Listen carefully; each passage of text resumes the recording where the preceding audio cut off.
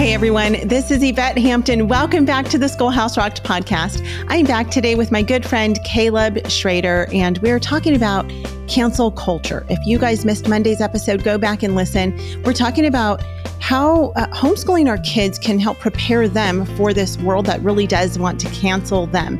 And it's so important for our kids to know what they believe and why they believe it and be able to defend their beliefs. And so that's what we're talking about this week. I want to thank our sponsor, CTC Math. If you guys are looking for a great online math program, visit ctcmath.com. You can try it out for free, ctcmath.com. Caleb, welcome back. I am enjoying this conversation, and it's so interesting to talk through these things. And so at the end of Monday's episode, we were talking about how we recognize, I wanted to talk about this today. How do we recognize and expose the lies of culture? And I find sometimes, even for myself, it's hard to recognize those things because we need to expose them in a way that is godly, right? Mm-hmm. And doesn't, blaspheme or shame the name of Jesus. But in order to expose them, we have to be able to recognize them. And so how do we teach our kids, and how do we ourselves learn to recognize the lies that are just swirling all around us? So the most subtle lie that I think that I struggle with believing, my kids struggle with believing, my congregation struggles with believing, is that truth is what I feel. So the reason that cancel culture wants to cancel us is because if we say something and it makes them feel bad, we must be wrong, because truth is determined by feelings, and we do the same thing. We really do. If I feel like something's right, then I know it's right, and we don't do a good job of basing truth on God's word. God's word is truth. That's it. That's right. The measure of truth is God's word. And really, I think it's important for us to teach our kids how we got here. So just like even as you study world history and you sort of go through these philosophical shifts, you can show your kids, where how do we get to the point where truth is what I feel? And like even going all the way back to Rousseau, who he sort of turned inward to find truth, and then flowing out of that, just tracing that through history, I think helps our kids see like how different generations were affected by their worldview. So one of the major reasons that we want to homeschool is so that we can be the ones who teach our kids history, so that we can show them, hey, here's the world, here's how we got here. Teaching them these concepts for me has been something I've learned to do by the books that I'm reading. One of the books that I've been reading, actually I haven't finished reading it yet. I was sharing with you earlier, I sort of jumped from book to book. But Strange New World by Carl Trueman. He does a really good job of exposing some of the lies that we as a society believe. And he says this in that book. Let me just quote to you real quick from Strange New World. He says, when the goal of human existence is personal psychological satisfaction, then all moral codes are merely instrumental and therefore continually reversible to this subjective psychological end. We've really redefined what's good as what makes you feel good. Right. And that's why, if you feel good as a woman when you're a man, well, that's good. We can reverse that. But we need to be careful that, we can point that out, but what are the ways that we do the same thing, right? What are the ways that we say, well, you know what, I'm going to do this because it makes me feel good. We need to be asking these questions of our actions, like what's true, what's biblical about this? Why am I doing this? So we need to be teaching our children to think biblically through issues instead of just thinking emotionally. There's three major lies of cancel culture that I try to sort of bring up with my congregation, with my children. The very first lie is that I am my own. Americans, we love, life, liberty, the pursuit of happiness. That's our bread and butter. But as believers, we're not our own. 1 Corinthians 6 explains you are not your own. It's absolutely clear. You've been bought with a price. And so that means that your whole body belongs to Jesus. And that's really what it means to be a Christian. It means Jesus is your Lord. And so you've surrendered your own autonomy to him. So everything that you do, you're doing as his servant. You're doing it for his glory. Cancel culture, they do what they do for themselves. They do what they do to make themselves happy. We surrender that right when we give our life to Jesus. The second lie that cancel culture believes is that my life is for my happiness. Life is what makes me happy. We as believers understand that ultimate joy is found in the presence of the Lord. Pleasure is at his right hand. And so we're longing to be with him. One day in his courts is better than 1,000 anywhere else. So our desire is to be with him. And we recognize, there's temporary satisfaction in worldly things, but that's not really what's going to fulfill you, bring you joy. So we teach our kids this. What satisfies is not what's temporal. It's not what's fleeing. And the third lie I sort of already mentioned is that my feelings determine the truth. So we need to teach our kids. And this means when our kids are disagreeing with each other and they're up in arms about what their sibling did or what their friend did, we help them to sort of separate and figure out, okay, what is it that you're feeling and what is it that's actually true here?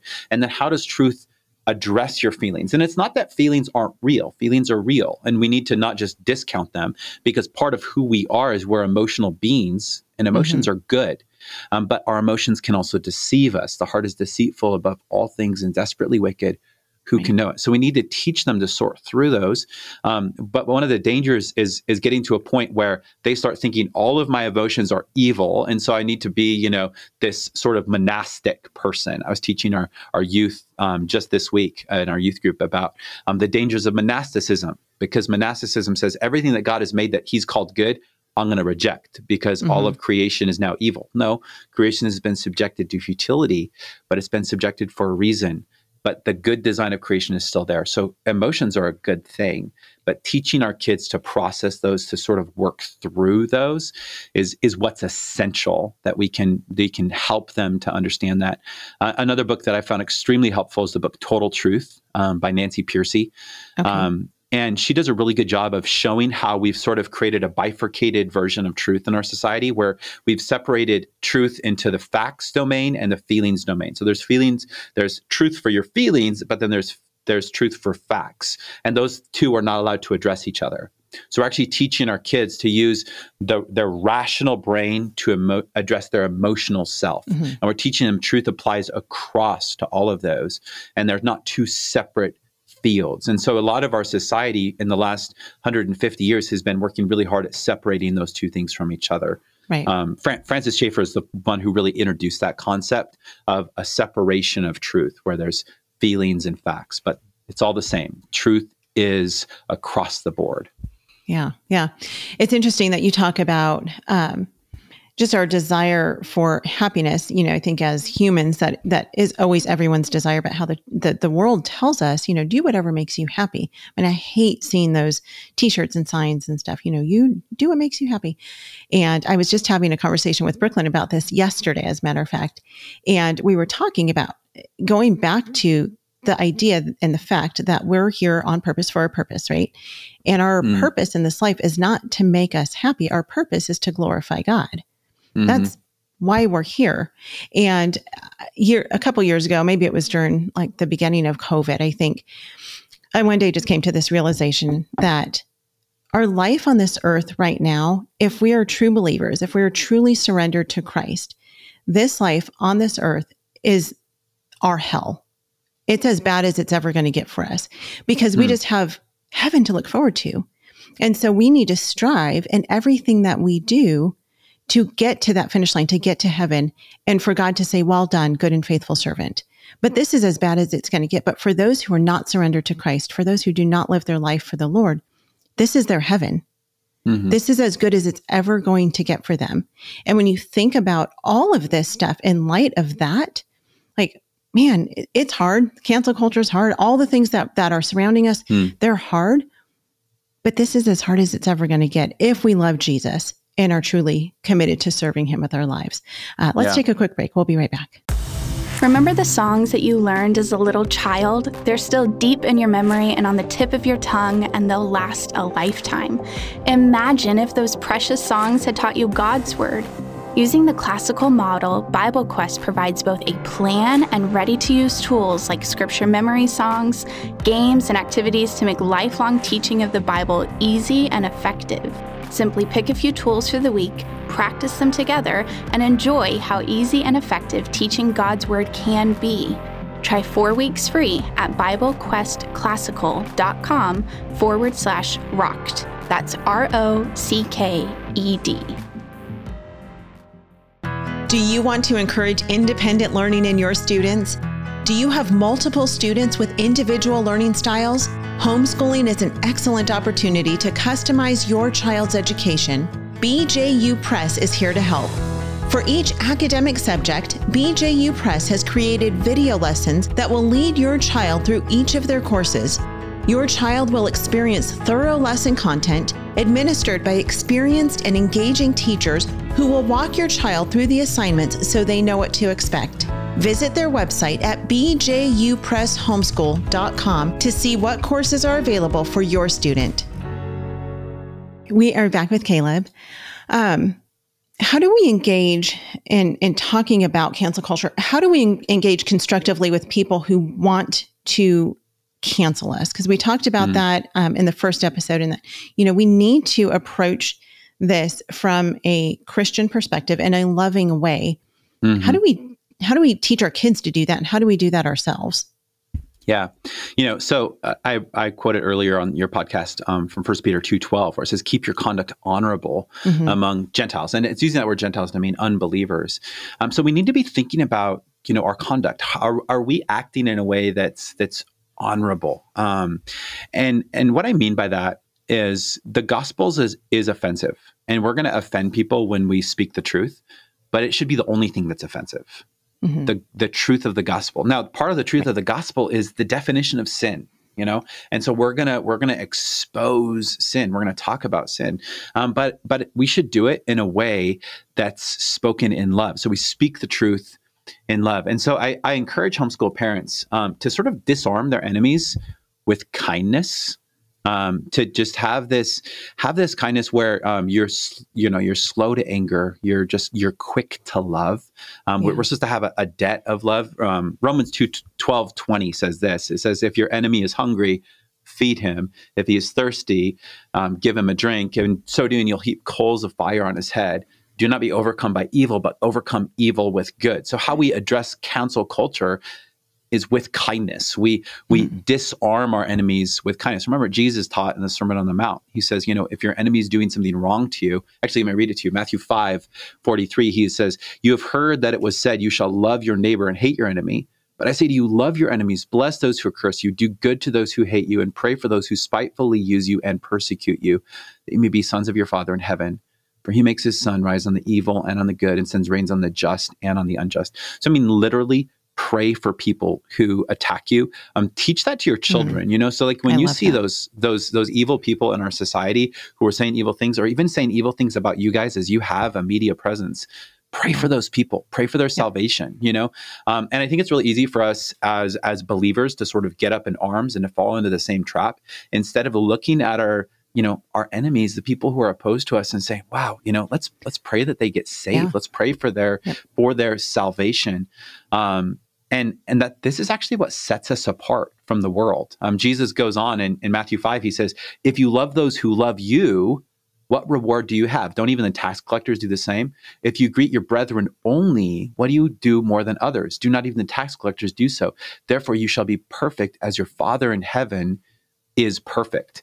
I love this verse right here. It was Eric Liddell's favorite verse. I don't know if you remember Eric Liddell. Yeah. He won the gold medal in the 1924 Olympics in the 400 meters. And then he went to China and he died in a concentration camp in China of a brain tumor.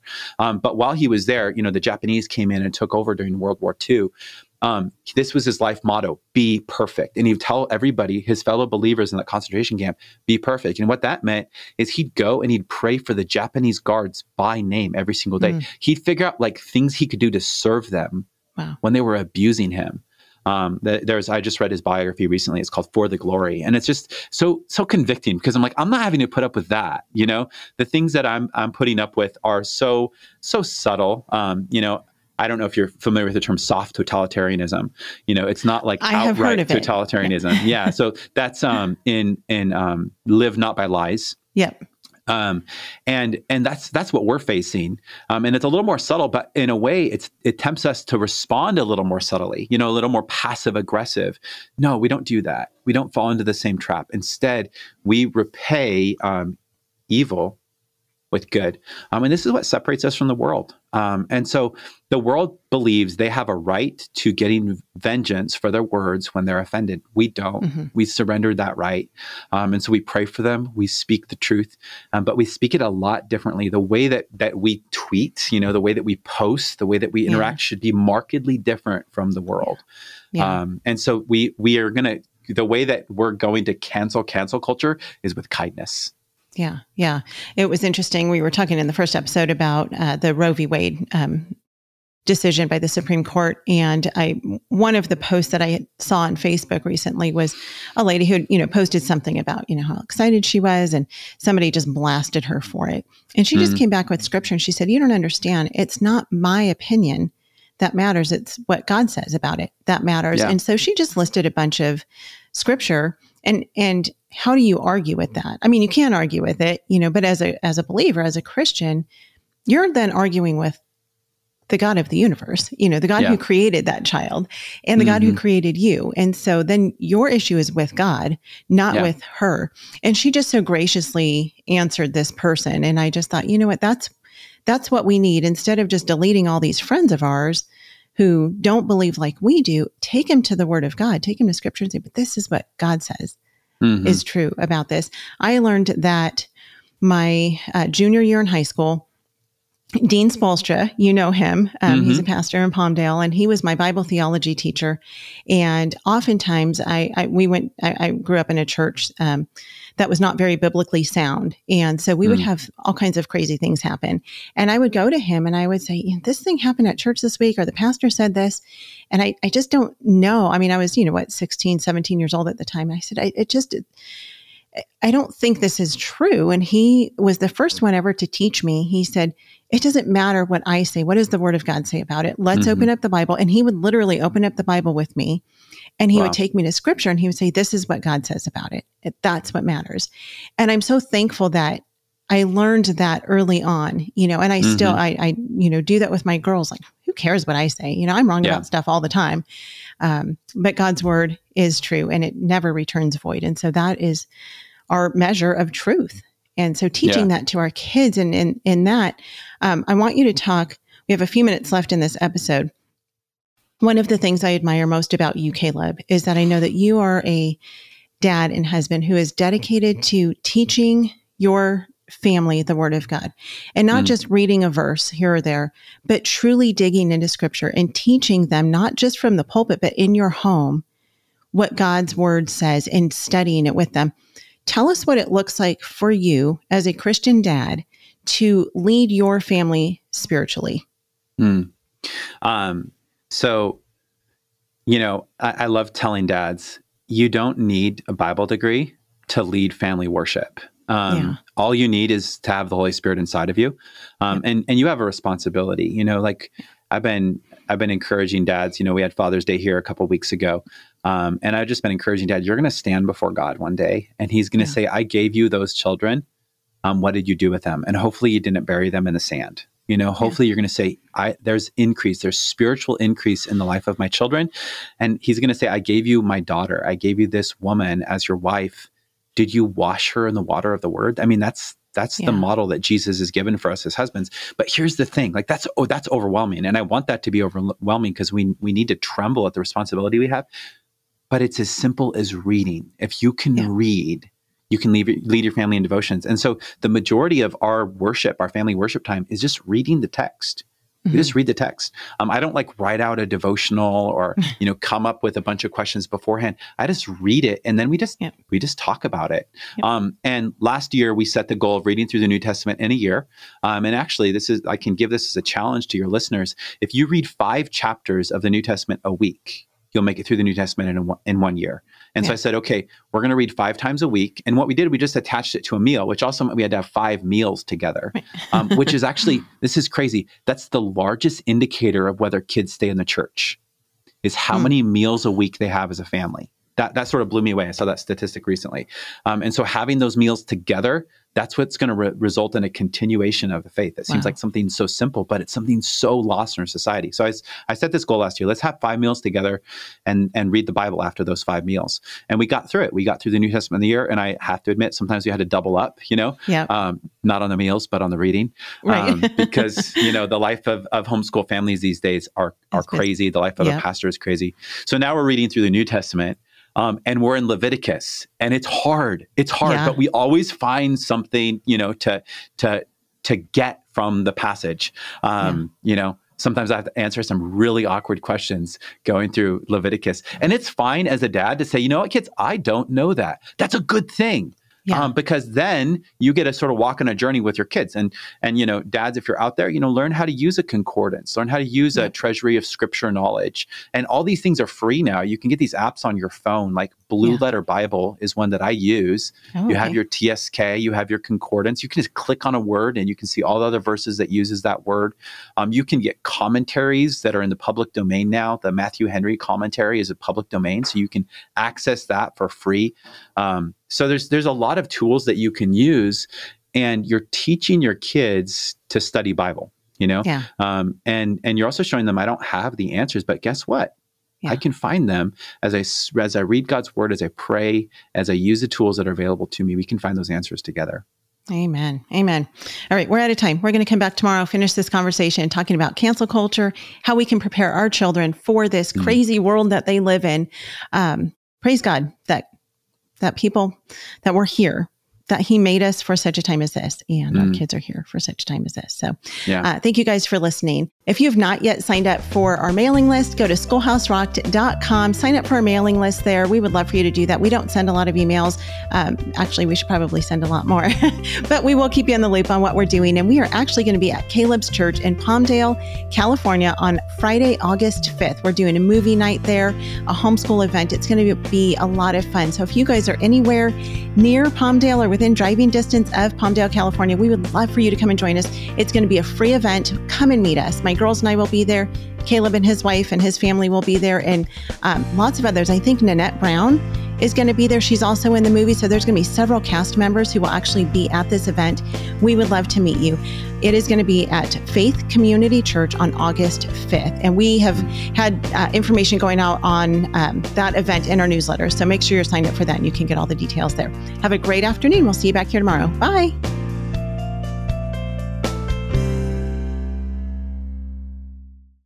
What we do at IEW is break through the noise of the grammar and the writing prompts, and we say, this is what you do, step by step. And I've witnessed it over and over again, both watching Andrew teach and hearing from parents, this is the best writing program. We've made it so easy and made it really affordable. So any mom can teach writing to their children using our course, and we guarantee it. To try 3 weeks of free lessons, visit IEW.com.